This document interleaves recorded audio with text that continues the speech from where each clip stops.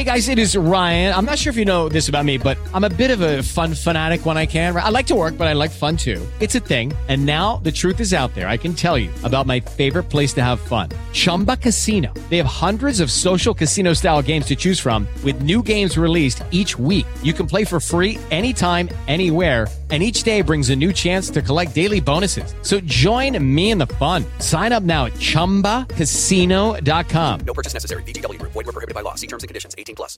Judy was boring. Hello. Then Judy discovered ChumbaCasino.com. It's my little escape. Now Judy's the life of the party. Oh, baby, mama's bringing home the bacon. Whoa, take it easy, Judy.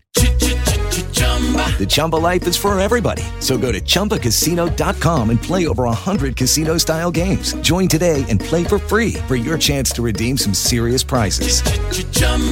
ChumbaCasino.com. No purchase necessary. Void where prohibited by law. 18+. Terms and conditions apply. See website for details. Hello, it is Ryan, and I was on a flight the other day playing one of my favorite social spin slot games on ChumbaCasino.com. I looked over at the person sitting next to me, and you know what they were doing? They were also playing Chumba Casino. Coincidence? I think not. Everybody's loving having fun with it. Chumba Casino is home to hundreds of casino-style games that you can play for free anytime, anywhere, even at 30,000 feet. So sign up now at ChumbaCasino.com to claim your free welcome bonus. That's ChumbaCasino.com and live the Chumba life. No purchase necessary. VGW Group. Void where prohibited by law. See terms and conditions. 18+. But yeah, winning it in 2020, I think my son was 6 days old when we won the Premier League. I've waited all my freaking life to watch Liverpool, and I put him in a little Liverpool top, and I was fuming with the little bastard. Just like, he's like 6 days old and we've won the league. I can't believe it.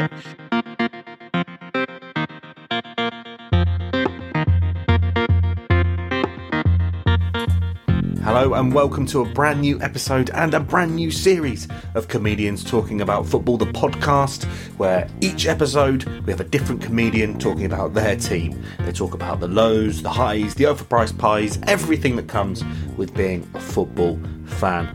Our guest for the first episode of Series 3 is Dave Bibby, talking about Liverpool. A fantastic guest, I'm sure you'll agree, to kick off the season. We've got some excellent guests coming up for the rest of the series as well, so do stick around. Why not subscribe so you get alerted to them whenever they drop, which should be, we're hoping, every Wednesday. And I purposefully put that in the intro so that I make sure I do that every week now. So if you get there on a Wednesday and it's not there, you know I've broken a promise to you.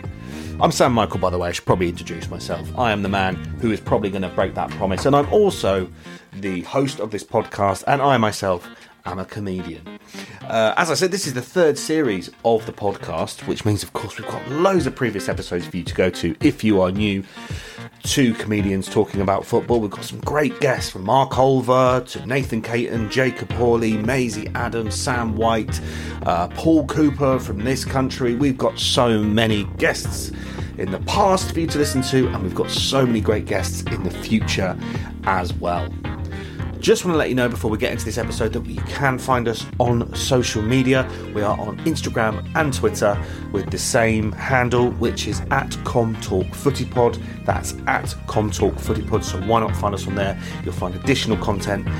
Speaking of additional content, why not check out our YouTube channel as well, where you'll see exclusive clips from episodes, including some unedited chats as well from previous episodes and episodes coming up. So you can find us on YouTube, just search Comedians Talking About Football and we should come up. So anyway, today's guest is Dave Bibby, who's going to be talking all things Liverpool FC. Now, Dave Bibby is a winner of the Online Comedian of the Year 2020. He's a Musical Comedy Award Audience Favourite 2018. He's also won the Solo Festival Best Male Act, British Comedy Guide Pro Comedian 2021, and the Leicester Square Theatre Sketch-Off 2019. He's very much, he's hot property at the moment, is Dave Bibby, so it was great to have him on. So sit back, relax, and enjoy the first episode, Season 3 of Comedians Talking About Football with Dave Bibby, chatting all things Liverpool FC. Football. At the end of the day, football. It's a funny old game. Comedians talking about football. Comedians talking about football. Comedians talking about football.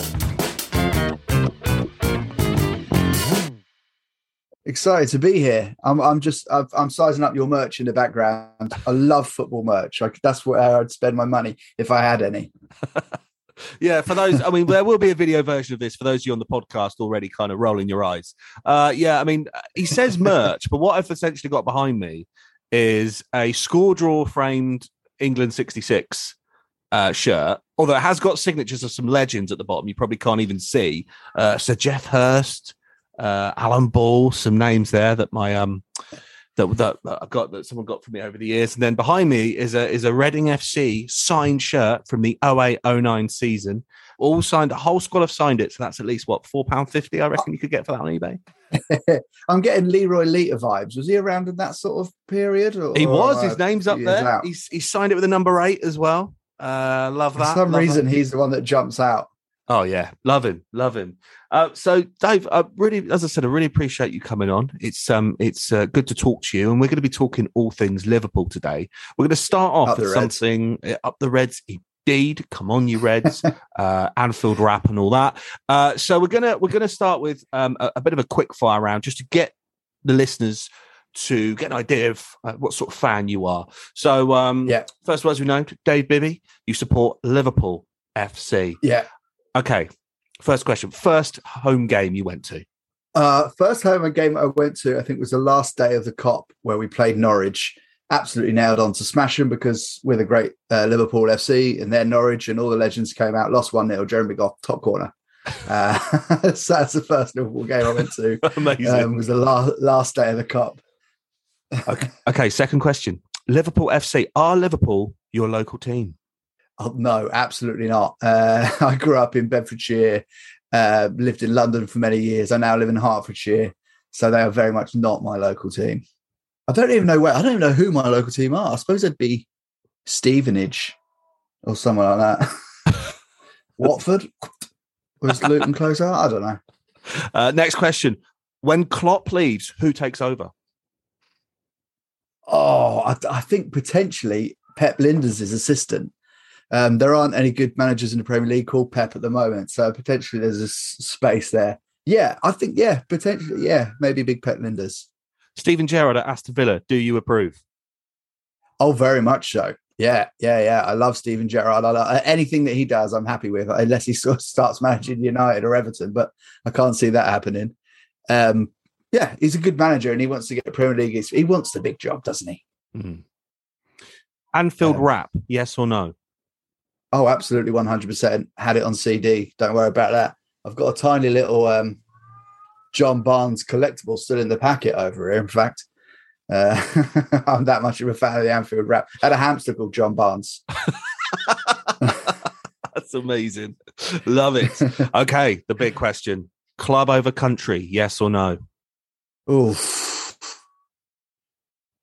Probably yes. Yes, probably club. Yeah. I go to a lot. I used to travel with England a lot, and I used to see probably more England games. I did Liverpool games, unfortunately. And I'm glad England have started doing well those last few years because I'm of a generation where England were okay. We'd go into a tournament, be all right. And they were like fully grown men, like 20-year-olds who would be like, well, what's the point of international football? Right? Because of Euro 96 and France 98. But they were born around there, so they don't remember it. And so I'm glad we've been all right. But yeah, I mean, Liverpool's got to be the number one for me. And I'd like England to do well. I'm not one of these that hates international football. Mm. Okay, well, then we're going to put that answer to the test here. The final question is, only one of these things can happen in your lifetime. Manchester United are beaten in their record for the most amount of first-tier championships, with Liverpool overtaking them, or England win the World Cup. Oh, I don't know. Well, if England win the World Cup, then Liverpool never overtake United. Is that that's right. So England can win the World Cup, but Man United will always have the record over Liverpool. But if you change that round, Liverpool in your lifetime beat that record, they win the top tier, the top flight of football championship, record amount of times smashing even Man United's record, but England will never win a World Cup. I'm going to show what a massive fraud I am and change, because I think England winning a World Cup would be the big one, wouldn't it? I mean, yeah, you'd like to see England win a World Cup, unite the nation. Yeah, I think that is the big one. I wouldn't do it for the Euros. Okay, let me draw the line there. But I think we're one behind United now. To think that we wouldn't overtake them is painful, but England winning the World Cup. Sorry, my son's going to bed. He started crying. So people are listening going, God, Dave's like crying in between words. Just at the thought of Liverpool not beating Man United's championship record. But no, yeah, England winning a World Cup would be the big one. I know a couple of people, old people, who went to 66 and they still talk about it. And my mate, Big Pete Hardy, he went to Mexico 1970, and he'll bring out Mexico 1970 stories as if it happened a couple of weeks ago. I would love to go to a World Cup where England win it. That would be amazing. Did you get to any of the Euros games? No, unfortunately not. When it was before it was postponed and it was scheduled properly for 2020, I applied everywhere, and like, you know, Dublin and Budapest and everything. I was like, go wherever, and I just couldn't get tickets. And then sort of tried again, but it just didn't happen. Turns out you didn't need a ticket. You just had to just sort of turn up and get behind the boys, really. And so I should have just done that. But no, I didn't actually get to it. I'm going to Wembley in a few weeks. But yeah, no, I didn't make the Euros. I don't know about you. I mean, obviously, did you find that a lot of comedians were somehow getting tickets to go there? I mean, I mean, obviously, I know like Rob Beckett and etc. But I just felt like the whole of London open mic scene went to a game at least one point.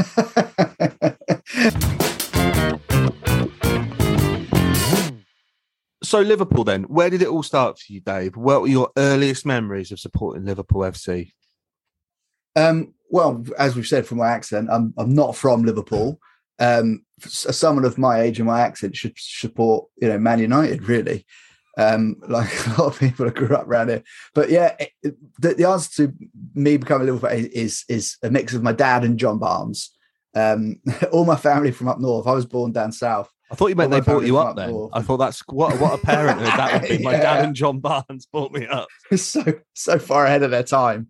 And the listeners know that John Barnes was a hamster. So really quite impressive. No, yeah, so I'm the youngest of three boys, Bibby boys. And they're both my older brothers are Luton Town fans. And so we grew up near Luton. My dad got a job in Luton and moved down south. And then I was born down south, whereas my brothers were born up north, and yet they support Luton. And I just sort of think we used to be season ticket holders at Luton. We'd travel with Luton and everything. But my dad was like, I've got three sons. Two of them support Luton. I've got this last one, and I'm sort of 7, 8 years old, and I'm just starting to get into football. The Premier League is just being established around that time, sort of early to mid-90s. And so my dad sort of took me to Liverpool, and we watched a few games, and it was John Barnes, who was really past his best. I didn't know that at the time, but it was miles past his best then.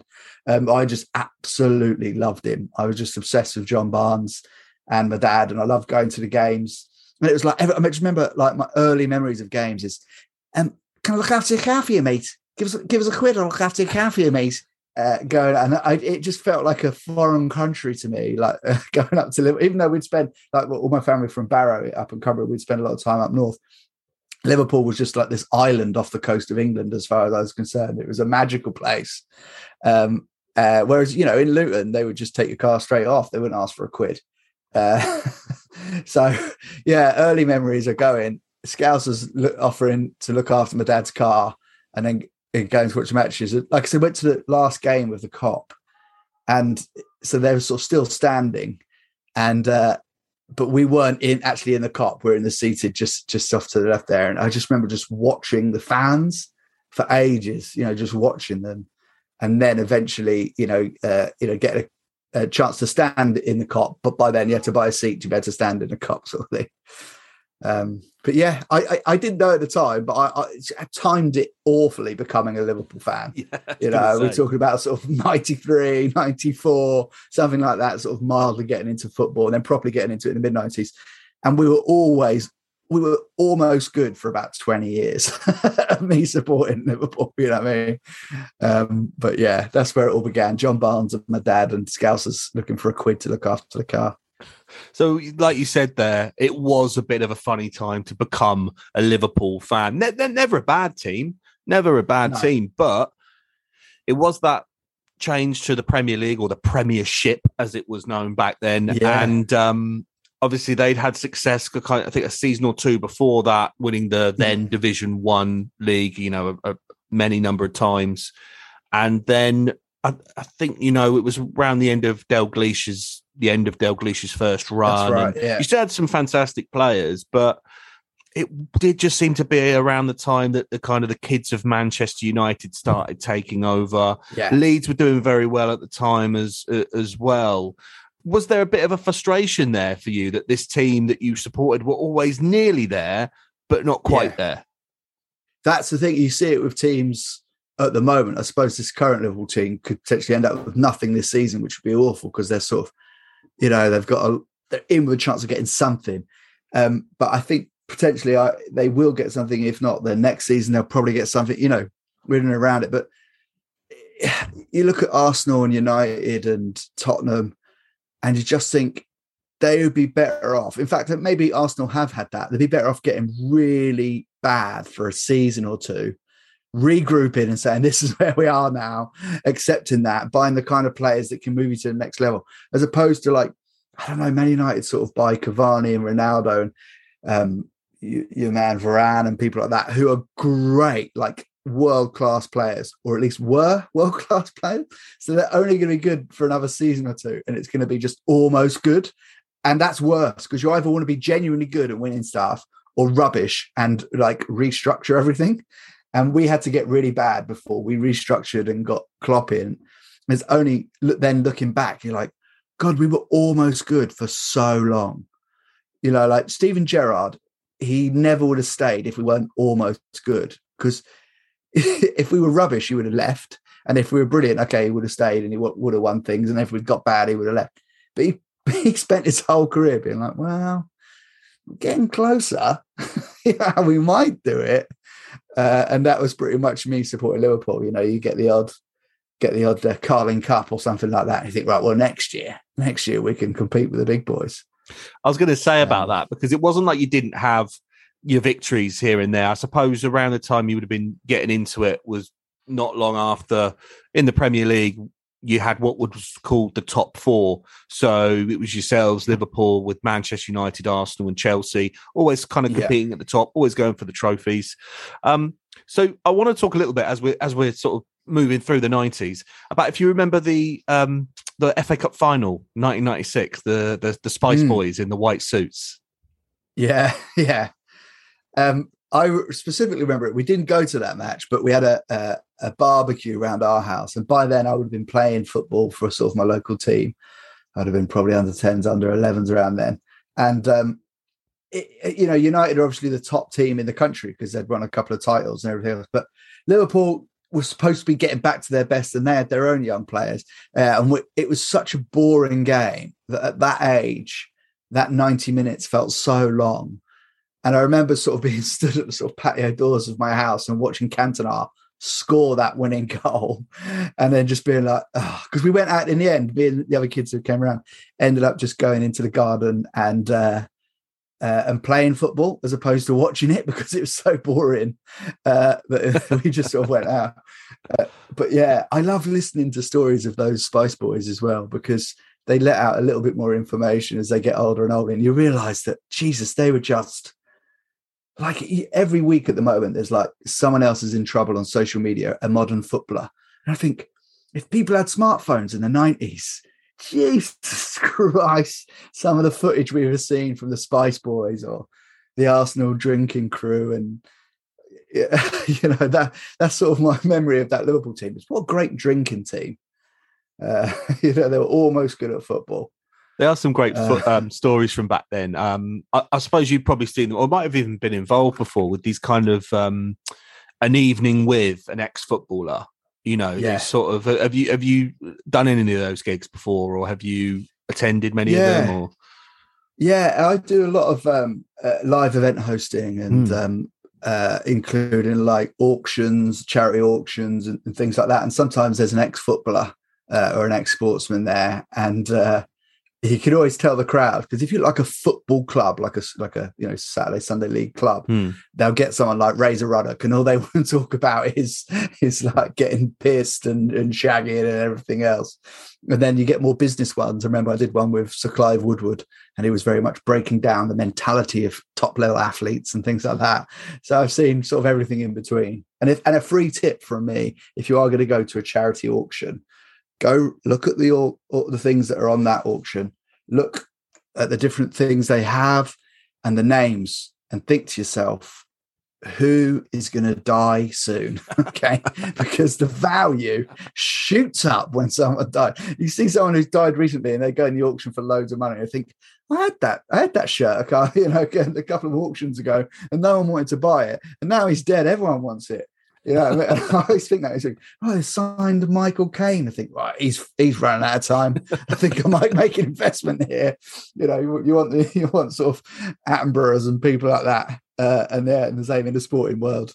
So I've seen some good. And the other thing is, they do their stories on stage, and then afterwards you get the extra stories that they're like, well, I couldn't really say this, but. Oh, nice. And they're always quite good. And they always go, I won't tell you his name. He was like, I know, I can tell who that is, because you've made it so obvious. What was I can't remember Carlton Cole telling me a story, and he was like, I won't tell you who did it, I won't tell you. And it was so clearly, what was his name, who a West Ham legend, he's still there, missed a penalty against Man United earlier season. Mark Noble. Mark Noble. Yeah, There's been Mark Nolan, Mark Noble. There you go. Yeah. So Carlton Cole's giving us this story, and he's going, "Well, I'll tell you now." I'm like, "This is definitely Mark Noble." You can just tell by the way he tells. So I like trying to spot those. It's sort of the after dinner speeches that are pretty good. Love it. First of all, I want to agree with you on that whole look at memorabilia stuff. Because when we were talking kind of at the beginning, you were very, again, apologies for those listening to the podcast. There will be a video version available on the YouTube channel. Subscribe now. Search Comedians Talking About Football into YouTube. You'll find us. To my right of me, there's a framed shirt. It's a replica of the 66 final away shirt that obviously everyone knows, the red long sleeved. And below, you can't quite see it, but there's kind of a framed bit of paper with lots of signatures on, and it was one my auntie got me. She went to corporate for the England-Spain game in Euro 96, and she was working for Sony at the time, and she has no clue about football, didn't enjoy it at all, and my dad was livid, being a huge football fan, that he felt like he could have maybe taken her tickets or whatever. But anyway, she went along for business, and she said, I came home, I got you some signatures, and on there are names like, Martin Peters, Alan Ball, Jeff Hurst, some Nobby Stiles. There's some great names on there. And every time one of these legends dies, my dad texts me and goes, tick another name off the list on that bit of paper, that little A4 bit of paper that when I was like 7 when she gave that to me. I thought, what is this? Wow. What is this rubbish? Yeah. Who are these people? And my dad's like, these are English. He's like, right, you're not having that. You can have that back when you're 21 and you appreciate the names on this bit of paper. But yeah, various signatures we got signed. And, as the years have gone on, that little bit there has just become a little, more and more valuable as the years have gone on. But more limited edition. Yeah. They don't do those signatures anymore. So with those after dinner speakers, as we mentioned, I went to one. The last one I ever went to actually was John Barnes, and obviously your favourite players of all time, and he told some fantastic stories. And going back to what you were saying about the drinking culture back then, what's great is John Barnes sounds like he was such a good little boy when he arrived at Liverpool, and apparently it was Gobler who basically went and knocked on his door and said, right, you're coming out with us. And the stories he told about him and the players back then were just unbelievable. And he did the same thing. He did that sort of, I shouldn't tell you this story, but he did it to a room of like 300 people, and it was just fantastic to hear these sort of stories. And you're absolutely right. If there was any kind of documentation of what they got up to back then behind closed doors, none of them would be pundits anymore. No. I mean, you look at a photo of John Barnes when he signed for Liverpool and a photo when he left. Obviously, he's a few years older, but he's about twice as heavy. Yeah. He's clearly been out drinking, eating what he wants, And then it's just before the real change. I think Arsene Wenger was that first manager who came in from the continent and said, what if we drink just one glass of red wine instead of 24 cans each? I dread to think if there were camera phones back in those days, the kind of stories that would come out every weekend. I would love to be a fly on the wall when Arsene Wenger said that, because it wasn't like he just came into like a European team and said that. He went to Arsenal. We had like the likes of Paul Merson, Ray Parlour, Tony Adams. How did he get them to? How did he? Well, maybe he didn't in some cases. It sounds like they managed to sneak away from him and do whatever. But it's hilarious. And that obviously all happened in that period when you were getting into football. There was that change in the culture. Going into the late 90s, I suppose that's when Liverpool started to pick up a few titles. There was the UEFA Cup final in 2001. I think 4-3. I think that finished after extra time, or 5-4, something like that. What was your memories of them? Because that was when Michael Owen kind of really jumped onto the scene. After a very exciting World Cup '98. Yeah, it was a really great time because living down south, I've got so many mates who support other clubs. And my in-laws are all from Salford, and they've got friends who are season ticket holders at Old Trafford and stuff like that. I've spent a life being in like the wrong end. So, for example, when Liverpool beat Arsenal in the FA Cup final in 2001, which Arsenal absolutely battered us, Michael Owen scored 2 on the counter-attack, and Liverpool won 2-1. And I think Stefan Honsho handballed it as well, if I remember rightly.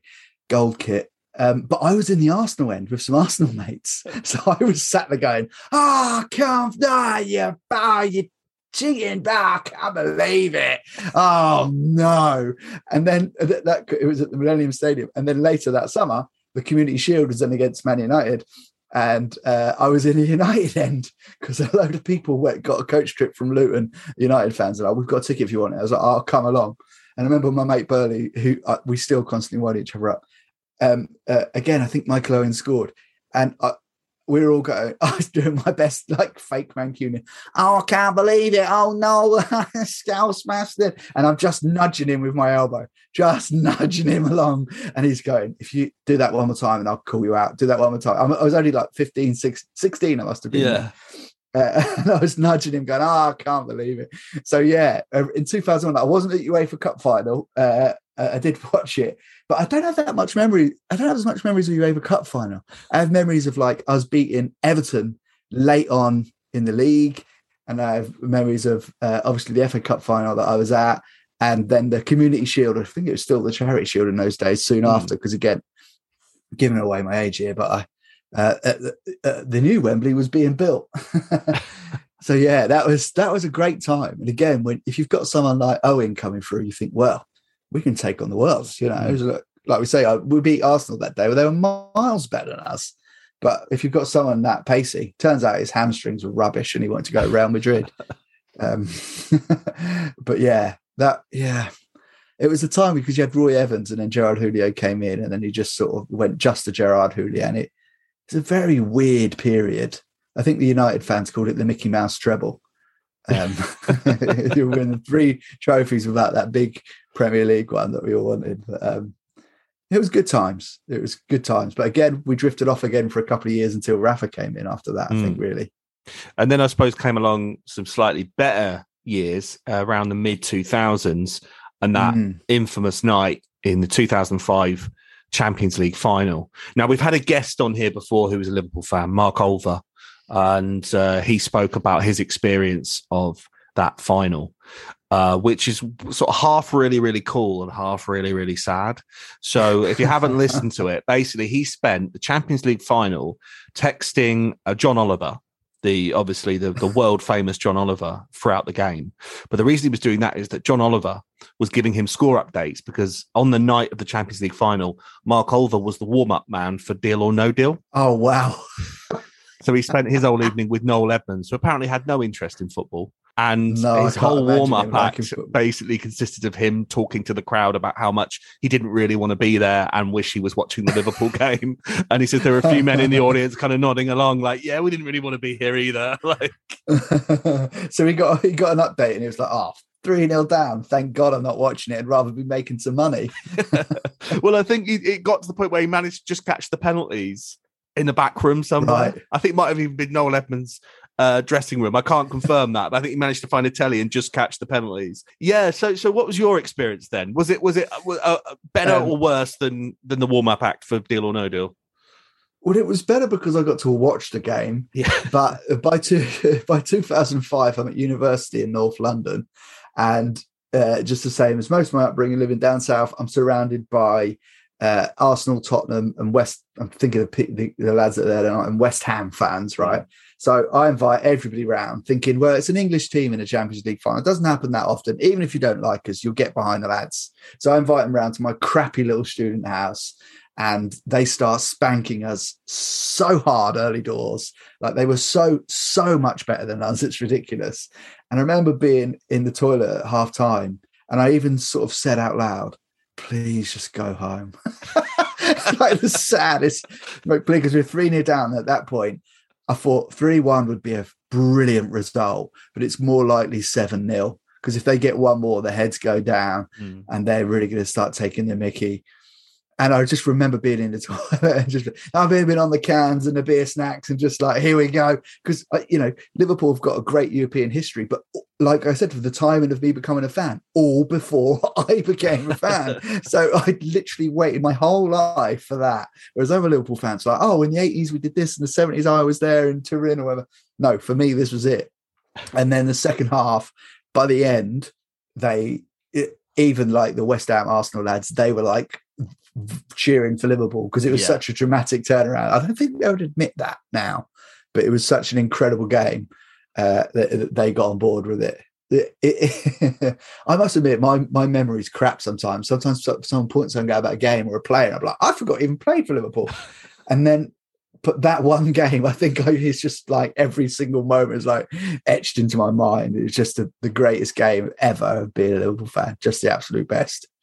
So then that was the Champions League ticked off. 5 times you've won it. Very impressive. And then I suppose it was a quest for the Premier League next. That was 2005. You didn't collect the Premier League trophy and medals until 2020. How would you describe the journey from 2005? Because I did feel like, okay, the aim was always to get the to win the Premier League. Sure, everyone who's in the Premier League at least tries that. But I suppose after that Champions League win, it felt like, yeah, this is it. This is gonna happen now. And over the next kind of 15 years, you had to put up with some very close calls. The Brendan Rodgers era, the slip. What's your kind of memories of being that frustrated Liverpool fan, initially chasing, I suppose, the Incredibles of Arsenal? After the Champions League, when the Incredibles of Arsenal, then Manchester United in the last days of Ferguson, then Man City. How would you describe Abramovich's Chelsea as well. Of course. All of those guys had a crack. Yeah, well, that student flat watching a 2005 Champions League final, the same student flat the following year was the FA Cup final where we played West Ham, and that was a Gerrard final where he scored in extra time, and that was another, was it 3-3 or something like that? And again, it went to pens. Just like an absolutely mad fun. And again, so Rafa sort of signs people like Xabi Alonso and Peter Crouch and Louis Garcia and Pepe Reina, and you think, okay, these guys are genuinely good, but for whatever reason, we just couldn't get it over the line. And every time we missed out, it felt like we took the following season, it took us a bit longer to get going again, like to get over the disappointment of the previous season. And I think a lot of fans used to sort of wind up Liverpool fans being like, we always say this is our year and stuff like that. But I don't ever genuinely remember thinking we're going to win the league, because we're just so used to it not happening. But Rafa did, well, he won the Champions League so quickly in his first season. And he followed that up with the FA Cup. You think the Premier League is the next step. But he went mad. He just went mental. He was trying to sell Xabi Alonso to buy Gareth Barry. And you're just like, how can you be so good and yet so bad at the same time? Like, he's a Liverpool legend, but he made some weird decisions. He seemed to destroy himself. And then, fast forward to Brendan Rodgers. By then, we were proper, like, we're still a big club, but like underdogs. We just sort of, in the same way that Michael Owen nicked the 2001 FA Cup final, we had Suarez and we had a young Sterling, and Sturridge was fit for like almost a whole season. So suddenly, it doesn't matter how dodgy we were at the back. We just kept scoring goals. But before you knew it, we threw it away. Although I have to say, no one ever talks about how much Chelsea were favourites for that season. And they had all the games in hand and they bottled it, which handed it to either Liverpool or City. And then we bottled it and then City took it.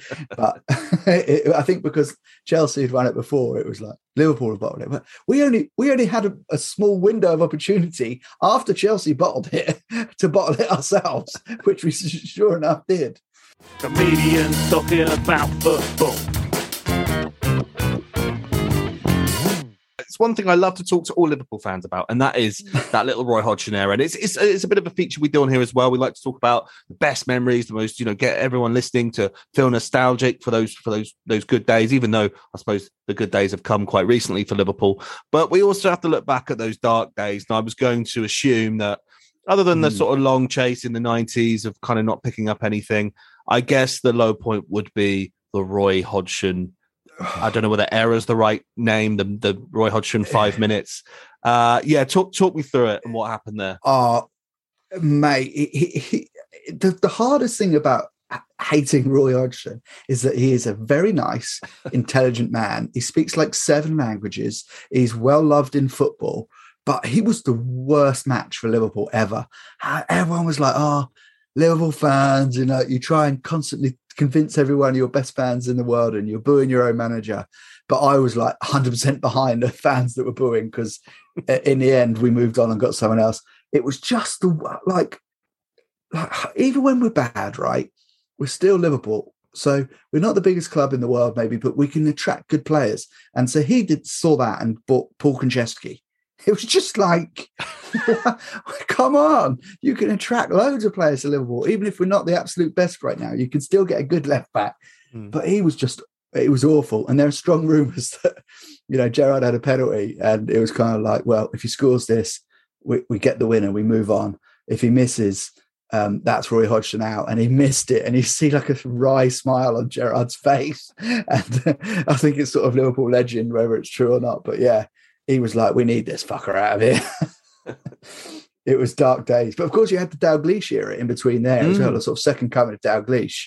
And he was just buying, I think he bought Henderson, didn't he? And he bought Andy Carroll for what then was like unbelievable money. And he bought we just brought some mad players down the years. And it wasn't really until Klopp came in and Michael Edwards that it all settled down and we started to seem to have some sort of transfer policy, transfer plan, but it was just like Andy Carroll, he scored a couple of goals. Let's get him in here. We had Crouch a few seasons ago. That big fella did well. Let's get that big unit in. And then we tried Benteke and people like that. It just doesn't make any sense for the kind of football that we wanted to play. So yeah, the Roy Hodgson was the darkest days. But again, I still feel bad saying it. He was awful. He was the worst England manager I've had and the worst Liverpool manager I've had. But it just seems like a lovely bloke. So I'm so sorry. I'm so sorry. So then the good times come. In enters Klopp. What was your feelings when he arrived? Because he'd had quite a good run with Borussia Dortmund. He got them to Champions League final, everything. Did you think it was a big step up or a big risk? No, I thought, I was really like buzzing about that. Typical football fan, I'd very occasionally see a bit of Bundesliga. If I'm watching Champions League, it's usually to watch English teams or a big, Juventus versus Barcelona or something like that. So obviously my knowledge of sort of German football isn't that great, but was I going to admit that? Absolutely not. I was like, I've always rated Klopp. What he did at Dortmund, his relationship with the fans, he's a perfect fit. And I just sort of did that thing of convincing myself, ready to be let down. But it turned out all right in the end. But he really is, when he retires, watch Liverpool drop. Yeah. Like if you're like not a Liverpool fan and you listen to this guy talking his non-Liverpool accent about, we are really good now. Yeah. Don't worry, because we don't have the billionaires behind us. We just have Klopp. And we will drop so fast down that league when he retires, which is coming up quite fast. But yeah, it's just been amazing. He said something recently. He said that Liverpool fans are sort of fans of the journey, of the story, and that's totally true. And sometimes we convince ourselves we're underdogs, which is, if you support like Wigan or something, and the Liverpool fans go, we're underdogs. You need to shut up, mate. You don't know what we're talking about. Like, okay, so we're not underdogs in the same way that Leicester won the league, but we're not financially doping in the same way that Paris Saint-Germain or someone or City or whatever are doing something that is just like, we'll see what Newcastle do, but it's a mix of having some money and just really good coaching, I think. When did you first see it sort of start to click for Klopp? When did you kick for Klopp? That sounded good. So when did you the name of the title of the podcast? Yeah, this episode, it clicks for Klopp. When did you see the players? Like Mo Salah was starting to fit in nicely. You had that kind of front three who played fantastically together in the season that you won. You had a great captain, defense. Bringing in Van Dijk from Southampton, that might have been a bit of a risk. You do get sometimes these players who do really well for kind of the bottom of the Premier League teams and then come at the top and they just can't really hack it. But he just seemed to fit in so nicely. Great keeper. Yeah. When did you look at it and go, that's a Premier League winning team? It was it was our Champions League run when we got, well, even before then, because we got to the Europa League final and we lost that one. I was on a flight, so I sort of saw the score and I was like, oh, well, we're doing okay. And then the flight landed and been lost. But we had a run where we beat Dortmund, United, over two legs. And at the time they were, because Dortmund had won the big trophies. United had obviously won everything. We beat those over two legs, including the Dortmund where I think Ragnar Klavan and Lovren both scored like dramatic headers and stuff, And it's at that point I thought, okay. And then we quite quickly get to the Champions League final where Sergio Ramos showed his footballing nous by saying, take out Salah, we'll beat these lads. And that's exactly what we did. But again, on the way there, we were so like counter-attacking football. We were like, put 6 past Porto and things like that. And you think, well, if nothing else, this is exciting. Sooner or later, we're going to get over the line. And then by the following season, I think, at Liverpool, City, Chelsea got fairly close, but Liverpool and City both got 90-something points. And if you look at, this is why stats are bollocks, but if you look at that run-in, they both got 90-something points. You think that must have been the best when City won it the year before us. That must have been the best title race ever. No, because Liverpool and City played each other in January. City went a couple of points ahead, and both teams won all their remaining games. It's only a good title race if someone slips up and the other one wins, and then there's a draw, and then they've still got to go away to their rivals. No, both teams just beat everybody. So I think Klopp said at the beginning of the next season, well, if we do that again, we'll win the league, because it was unlikely that two teams would do it. And sure enough, that's what happened. But yeah, winning it in 2020, I mean, my son was 6 days old when we won the Premier League. I've waited all my freaking life to watch Liverpool, and I put him in a little Liverpool top, and I was fuming with the little bastard. Just like, he's like 6 days old and we've won the league. I can't believe it. But yeah, it was sad for the fans not to be there. It was weird watching that. I really hope, I don't think we'll do it this season, but I really hope that Klopp lifts the trophy and has all the fans there, because his relationship with fans is amazing. You saw it when we drew with West Brom in one of his early seasons, and and they took a bow. Do you remember that? Yeah. Liverpool West Brom, because he always used to make the players do a bow to the fans, but that was the day that we stopped doing it because it was 1-1 home draw with West Brom. But he has that relationship with the fans. It's such a shame that they weren't there when we won the league. I was going to ask actually how you celebrated, because it was quite. So I think Man United fans really took pleasure in the fact that Liverpool had waited 30 years to win the Premier League, and they finally do, and they had to lift it to an empty Klopp. Do you know what I mean? Yeah. It was. I mean, obviously you take it either way, but you finally win the Premier League. What did you do that day to celebrate in lockdown? So I was, I was a mess of a man. Yeah, because of course it was delayed as well. So, the Premier League stopped for a couple of months and then started up again. And by the time it had stopped, we were pretty much nailed on. We only needed a win or two. So I think I celebrated with, I tell you what, I remember, same as I had a couple of cans in, just take the edge off, stop the shakes. But I remember the season before when we played Barcelona in the second leg of that Champions League. We'd lost 3-0 in the Camp Nou. And so we needed to win 4-0 at home against Barcelona and Messi. So that was never going to happen. So there were no #cans in the Bibby fridge. And by the end, I was like, oh, makes sound like all right alcoholic here. I was like, I need a drink. And I was like, what have I got? Scotch. I've got Scotch. I never drink Scotch at home. And I was smacking the Scotch, shouting Divock Origi home. And I think when we won the league, I did the same thing. So I was there with my little baby and like, right, come on, get the Scotch out. Here we go. This is it. We've finally done it. I've got 2 rescue cats and I have to kind of celebrate without scaring them. It's muted scenes. Probably not how you imagined it as a teenager then. No. And the same with like England getting to the Euro 2020, delayed final. Like I say, I used to travel with England. I used to go and watch a load of games. And again, when England used to play at Old Trafford and that, when Wembley was being rebuilt and the Millennium Stadium, we used to go on tour and we used to watch the games.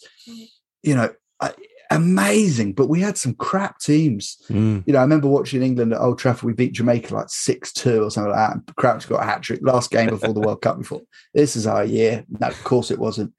So it's kind of sad that when I was there and in the mix, we were rubbish. But now I'm sat at home with a baby who's just pooing on me and 2 cats.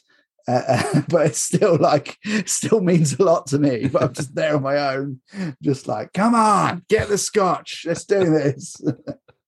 Comedians talking about football. Dave, let's talk a bit about your stand-up.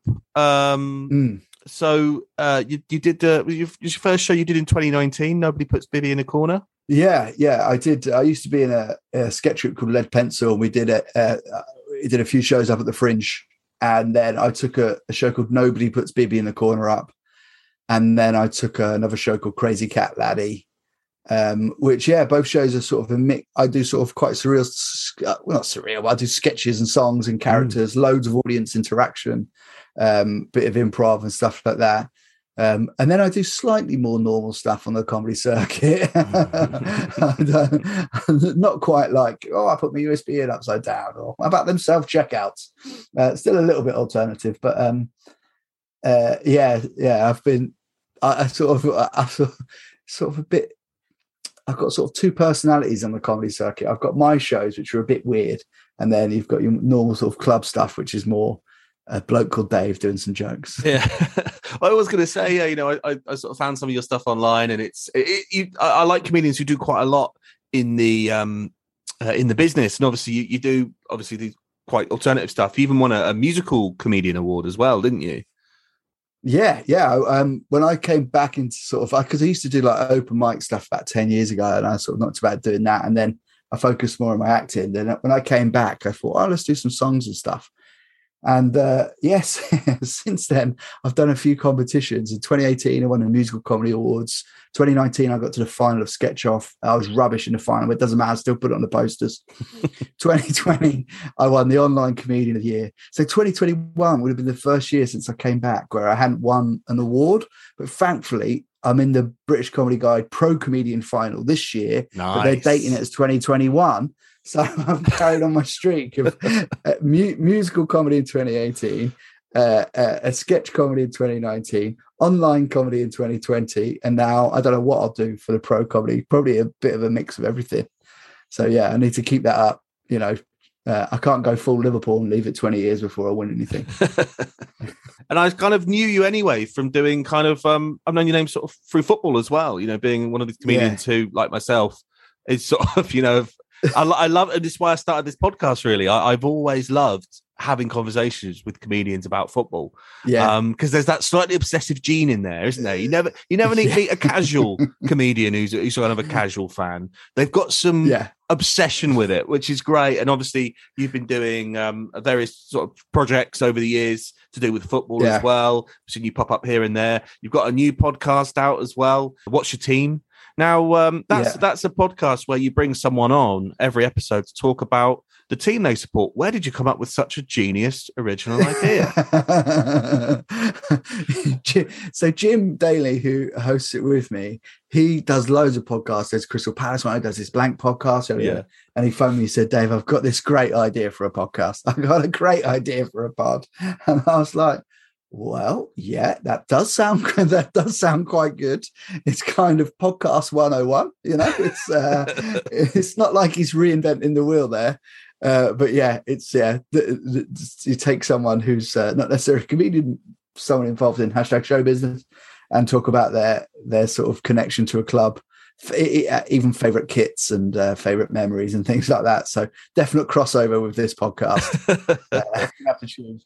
There's no podcast beef, don't worry, guys. But I did get someone alert me to it a couple of weeks back. They went, "Have you seen this?" And they was like, they've even got the football sticker thing going on. I was like, did you really think I'm the person who originated the parody football 90 sticker? Like, have you never heard of Quickly Kevin, for God's sake? But I was like, they were like, yeah, have you seen this? I was like, no, I haven't, but great. I'm going to listen to it. I was like, Toby Tarrant at a Reading game. I'm going to love this. I was kind of hoping it was going to be, I was like, oh my God, first episode Reading. And it was very quickly to talk about Liverpool. I was like, yeah, okay. But it's a great podcast. And obviously looking forward to the future episodes. Can you tell us, they'll probably be, by the time this podcast's come out, they'll be more available. You can find it on Spotify, assuming wherever you find your podcasts. Can you let us know any guests you've got coming up? Let me remind myself. Right, so Toby Tarrant was the first episode. Yeah. Matt Horn, aka Gavin from Gavin and Stacey. I can't find him. I can't even remember that. Oh, there's one. Tony Cowards. Lovely. Yeah, we got Tony coming up on this one soon. Oh, great. Yeah. I can imagine you've got to listen to both of them back to back. Tom Deacon, who's another comedian. He's Southampton. Who else did we have? I can't remember now. We've got some great guests, but as you can tell, I'm just sort of there as like the idiot. Jim's like, even like you say, like the stickers and stuff. And I said the exact same thing to him. He was like, right, I've done this sort of brand. And I was like, that is very Quickly Kevin. He was like, yeah. Okay, fine. Because I listen to Quickly Kevin. It's a great podcast. Yeah. But yeah, he's very much, he organizes, edits and hosts it. And I'm just the idiot that comes on and tells bad jokes. But we were just about to start recording for the next series as well. But the best thing is if you get into a green room and as another football fan that you know, and there's either football on that night or there'd been a big match the day before, the weekend before, and you're like, yeah, how are you? And then you kind of go on stage with that energy of being kind of free and natural, as opposed to talking about career stuff. You just talk about football and you get so into it, and then they call your name. You're like, shit, I'm on. So yeah, I always get excited if I see another football comedian in the green room. I do. I like it as well. It's quite funny sometimes when there's the majority of football fans and you just find that one alienated person. So I remember not long ago I did a gig in Reading, and it was me and Jamie De Souza and Andrew White were all chatting about football, and the headliner was, do you know Bobby Nair? Yeah. And he was just sat there like, what are you guys fucking talking about? Like, it was really like...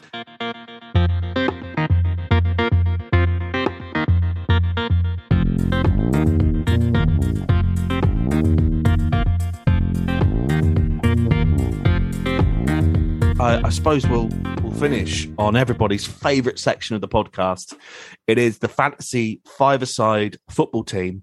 And we don't want the best players, Dave. We don't need him. We don't want your Gerrards. We don't need your Mo Salahs. We want the players that mean something to you. I want your all-time fantasy five-a-side team of cult-like heroes from Liverpool. Who have you got?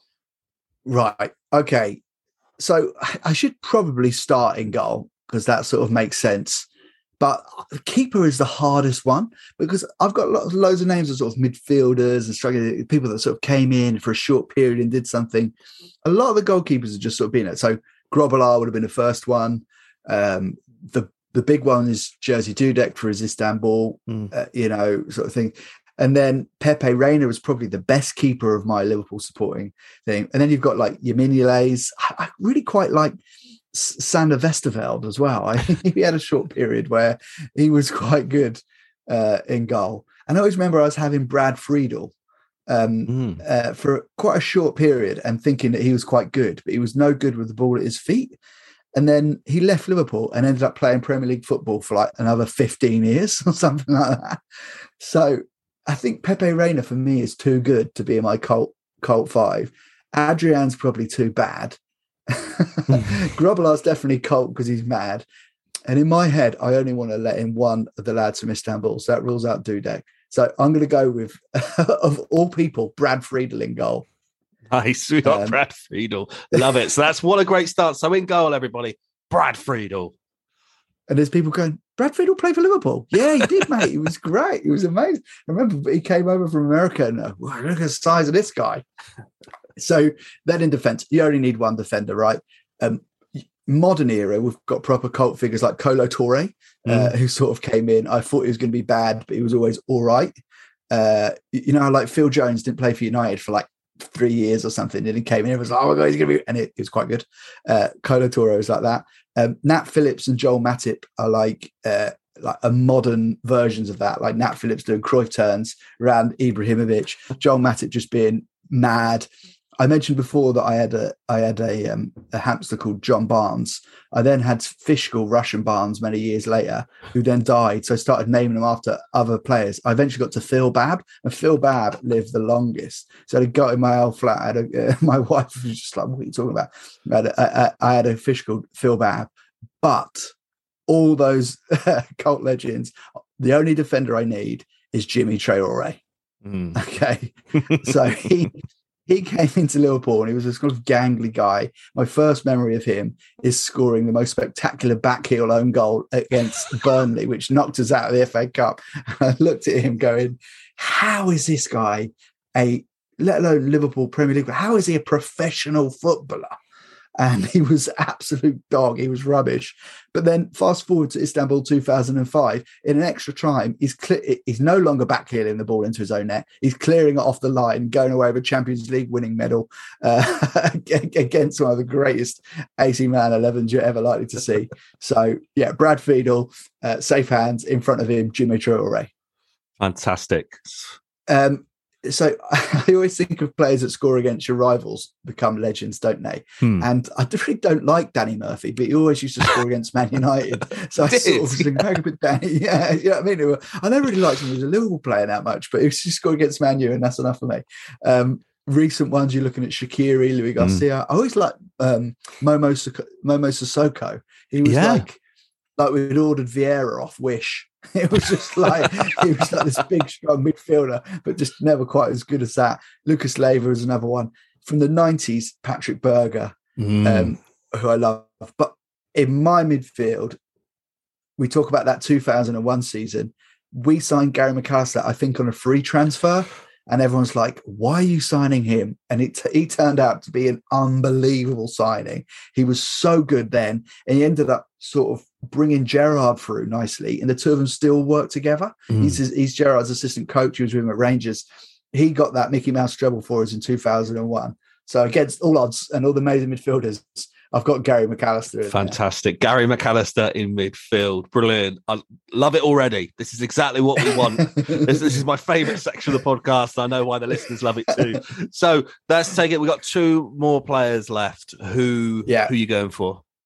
So again, loads of choices. I mean, Fowler and Owen are too good to go up top, even though they are sort of cult legend. They're too good. I was tempted by Neil Mellor, who sort of came in, scored a couple of screamers, and then everyone noticed that he was rubbish, so we sold him.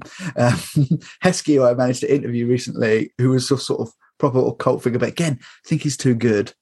I always admired Bellamy for his ability to play quite well and then cause a fight on the training ground. And I was very tempted by Stephen Colker. Remember a few seasons ago, we got Stephen Colker from Reading. Was it Reading? No. No. Swansea, was it? Or Cardiff? I don't know. Yeah, Cardiff. We bought him from Cardiff. Yeah. And then he only ever played for Liverpool up front for the last few minutes of the game. So I was like, I'll get Stephen Colker in there, but that's disrespectful. So I've got a number 10 type role in a five-a-side team, but he's still wearing number 10. And that is Jari Litmanen. Wow. Now there's a name. Yeah. So he's one of those players that, like, he was so good for Finland. He played for Finland for like 20 years. That's not an exaggeration. I think he played for like 22 years for the national team. And he was so good that they deported him because they just didn't know what to do with him. So they sent him to Ajax's academy when he was a kid. And he played at Ajax. He played at Barcelona. By the time he came to Liverpool, he was a bit older and he wasn't at his best, but you could see that little touch, that bit of skill. He was such a classy player. I absolutely loved him. I think he probably only did a couple of seasons, but I loved him so much. So I've got Jari Litmanen in the number 10 role. Brilliant. Love it. We got one more now. Who's it going to be? We've had some mad names so far. I just tell you what my toxic trait is. My toxic trait is listening to these fantasy teams and thinking, could that be done on a budget? Could we make this sort of game happen? I wonder what they're up to. I think I could probably tempt Brad Friedel for a charity match. Do you know what I mean? You could, absolute minimum, you could get him on Cameo. You know what I mean? You could get this five-side team to do a message on Cameo, can you? You know, you could definitely get Momo Sissoko, who's on the bench, isn't he? So the ultimate cult player is actually quite a good footballer, but he's I've sort of covered that 2001 era, the Istanbul time, Brad Friedel for some reason, and up top, and his captain is Divock Origi. He's just like, sometimes he won't play for Liverpool for about 6 months, and then he gets a run in the Carabao Cup against like a League Two team, and he's rubbish. And then we play him against Barcelona, and he looks like Pelé. It's just like, now that is a cult player. How you can just like not even play, hardly come off the bench, and then just like score in Champions League finals. I mean, yeah, he's the ultimate cult player for me. So yeah, that's my 5 with Divock Origi wearing the captain's armband. Well, there we go. That is Dave Bibby's fantasy 5-a-side Liverpool team of cult-like heroes, and that is spot on. That's exactly what we're looking for. And I think I might get Roy Evans to manage them, if that's okay. He wasn't allowed to do it on his own, so he can do this team on his own. I thought you might be kind and let Roy Hodgson just give them one more. Give him one more day. Yeah. That's a no from me. I cut him off. There was a time this season when it looked like Liverpool were going to have a clash of games. Like we had, too many games because games are getting cancelled. And we needed to play Arsenal in the Carabao Cup and something like that. And I was like, let Gerrard do it, because Klopp had COVID, and then the assistant manager. I was like, come on, let Gerrard manage Liverpool for one game. But I'll have Roy Evans for my cult 5s. Love it. I love it. Well, Dave, it's been a pleasure to talk to you, mate. Thanks so much for coming on the podcast. Thanks for having me. It's been great fun. And to say thank you, I've got you a little gift that I can send over to you. And I know you mentioned your memorabilia, which I'm pleased you did. I've got you this little gift. It's from Saturday the 26th of March, 1983. It's a football programme, Liverpool versus Man United, Milk Cup final. Wow. And I'm going to whack this over. And if you might not know, I had to look this up myself, obviously. But this was a Liverpool victory. They won 2-1. And under Bob Paisley, goals from Kennedy and Whelan. So they are a bit of history there. The Milk Cup, which I assume would have been the equivalent of the Papa John's Cup or the Carabao Cup, is now. Yeah. I love the way that they didn't have a proper sponsor. It was just milk. Just milk. Milk will sponsor. Was that the Accrington Stanley adverts? Because that was sort of milk, wasn't it? Yeah, it could have been. Stanley? Who are they? There we go. Yeah. And what we've got here is it is in prime. Love that.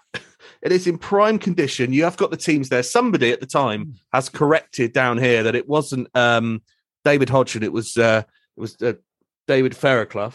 Need to get that right. Wow. So it's all accurate thanks to this editing of whoever had it. You got some great posts in the middle there. We'll send that over to you as a thank you for coming on. That is amazing. That's going to go with the rest of the merch here, like my Fowler cushion and things like that I've got nothing about. Love it. Well, best of luck with the podcast. Do go and listen to it. So it's called Who's Your Team? Who's Your Team?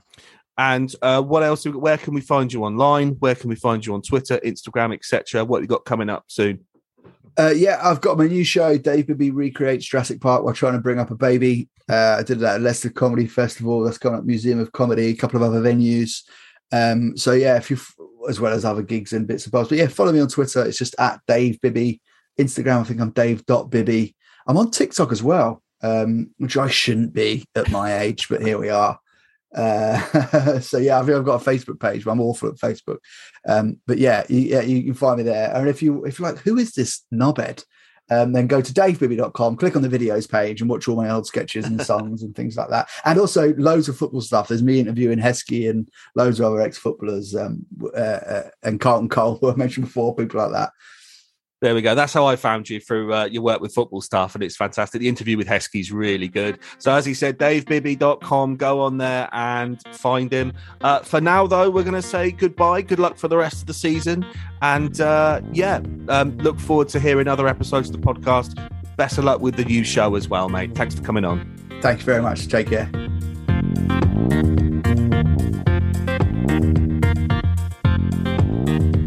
Thanks again to Dave Bibby, a fantastic guest to kick off the new series of the podcast. And thank you for tuning in. If you are new here, as I said, we have got loads of previous episodes that you can go back and listen to.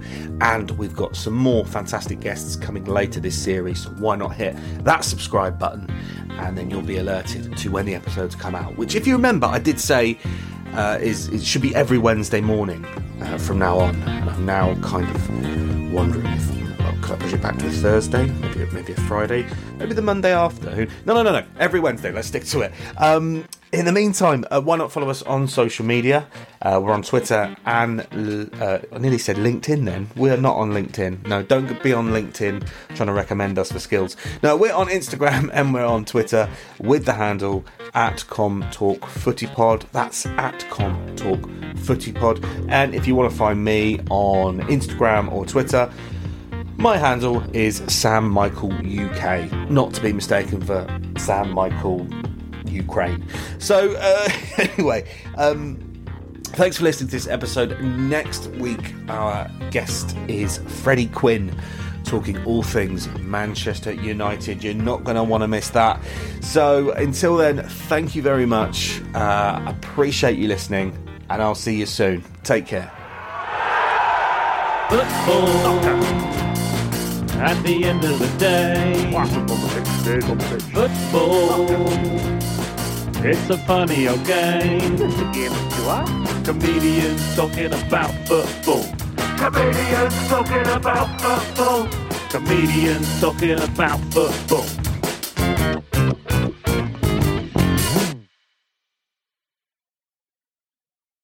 Sports Social Podcast Network. Lucky Land Casino, asking people, what's the weirdest place you've gotten lucky? Lucky? In line at the deli, I guess? Aha, in my dentist's office. More than once, actually. Do I have to say? Yes, you do. In the car before my kids' PTA meeting. Really? Yes. Excuse me, what's the weirdest place you've gotten lucky? I never win and tell. Well, there you have it. You can get lucky anywhere, playing at LuckyLandSlots.com. Play for free right now. Are you feeling lucky? No purchase necessary. Void where prohibited by law. 18+. Terms and conditions apply. See website for details.